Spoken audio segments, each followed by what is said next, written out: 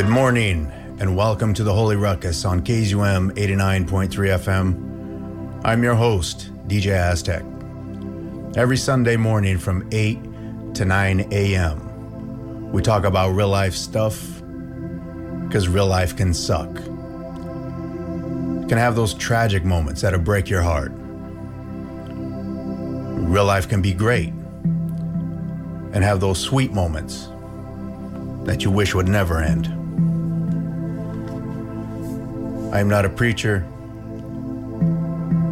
I'm not a wise man, and I'm not a scholar. I'm just a man that gives a damn. And my hope is that something that I've learned, something that I'm still learning, can help somebody out there that either has went through it, is going through it, or will go through it. So we walk hand in hand through the rough stuff, and we celebrate the good times.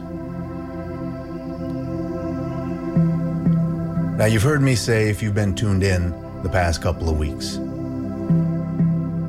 from the gutter to glory.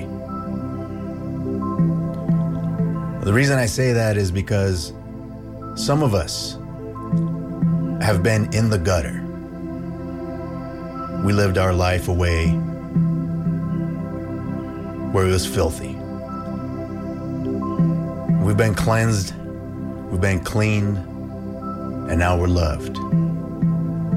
So from the gutter to glory, but also, I say it because this show is for everybody out there that is still in the gutter, and you're looking for something different. And this show is for those of you that have been walking this path for a while. From the gutter children to those glorious children. This show is for you. This week we're gonna start the show by talking about temptations. Now, I've been playing video games for a long time. I don't play them very often anymore. My kids do, but I don't. But I'm a 70s kid. I grew up when Atari first came out, when the arcades were hot. So I know when you play the game, you press the buttons. When the game gets frantic, when things are on edge,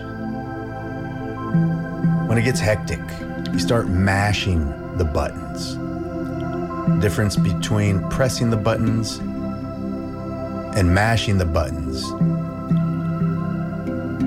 is when you're mashing the buttons, you're just hoping something's gonna happen. You're trying not to lose the game. Have you ever felt like there were times that your temptation button has been pushed? Your temptation for whatever it is that makes you weak, whether it be the opposite sex, whether it be food when you're trying to diet, whether it be a purchase, maybe wanting to buy something that you've had your eye on for a long time. But there's that temptation, and you fight the temptation, but it gets hard. But then when Satan starts mashing that temptation button, when you've been putting up a good fight, and the enemy sees that they are losing the battle, you're not breaking down, you're not giving in. He's starting to lose that battle. He starts mashing those buttons. He starts trying everything that he can to make you give up, to make you give in. But Mark 14:38 says, "Watch and pray that you may not enter into temptation. The spirit indeed is willing, but the flesh is weak." The flesh is weak. It's hard for us to keep that good fight going. It's hard for us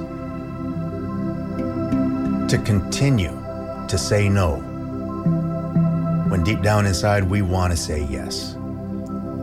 It's hard for us because our flesh is weak and that temptation button is being mashed.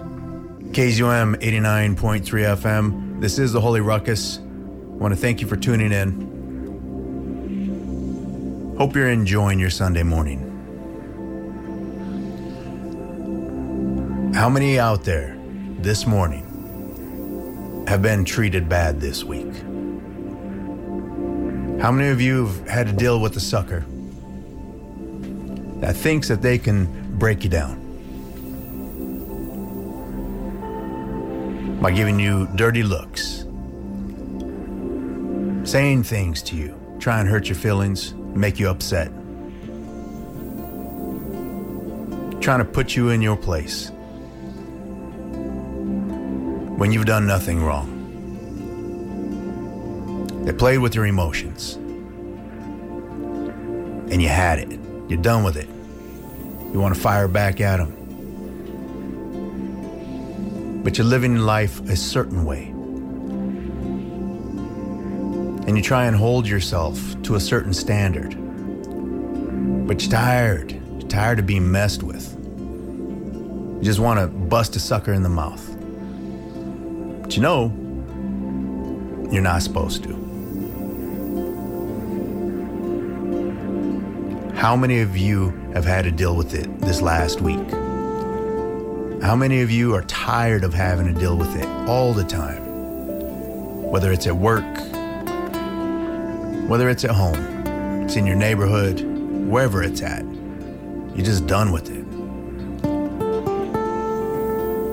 Romans 12:19 says, "Beloved, never avenge yourself, but leave it to the wrath of God. For it is written, 'Vengeance is mine, I will repay,' says the Lord." Now he says, "I will repay." Vengeance is his, not ours. We have to understand that he decides to repay how he decides to repay. And we may not agree with that. We can't live a life where we want things our way and God's way at the same time. If we put it in his hands, we have to let him deal with it. We have to let him repay the way he wants to, not the way we want to. And we're going to look at that sucker and think, man, they're getting away with this. They're still getting away with this. We don't know how God repays. It doesn't say right here in this scripture, pay attention, because I'm going to tell you exactly what I did to this sucker to repay him. We have to trust in him. Now, we should also hope that when God repays, that there is a lesson, that he doesn't just bring vengeance on somebody and put them through some drama, because those people have been putting us through drama. Our hope should be that however he repays, there's a lesson in there. There's something that changes that individual, that they don't just get their feelings hurt, but that they get their mind and their heart changed. I want to thank you for tuning in to the Holy Ruckus this week. And remember, you are not promised tomorrow, so get your soul straight tonight. Vaya con Dios. Catch you next week.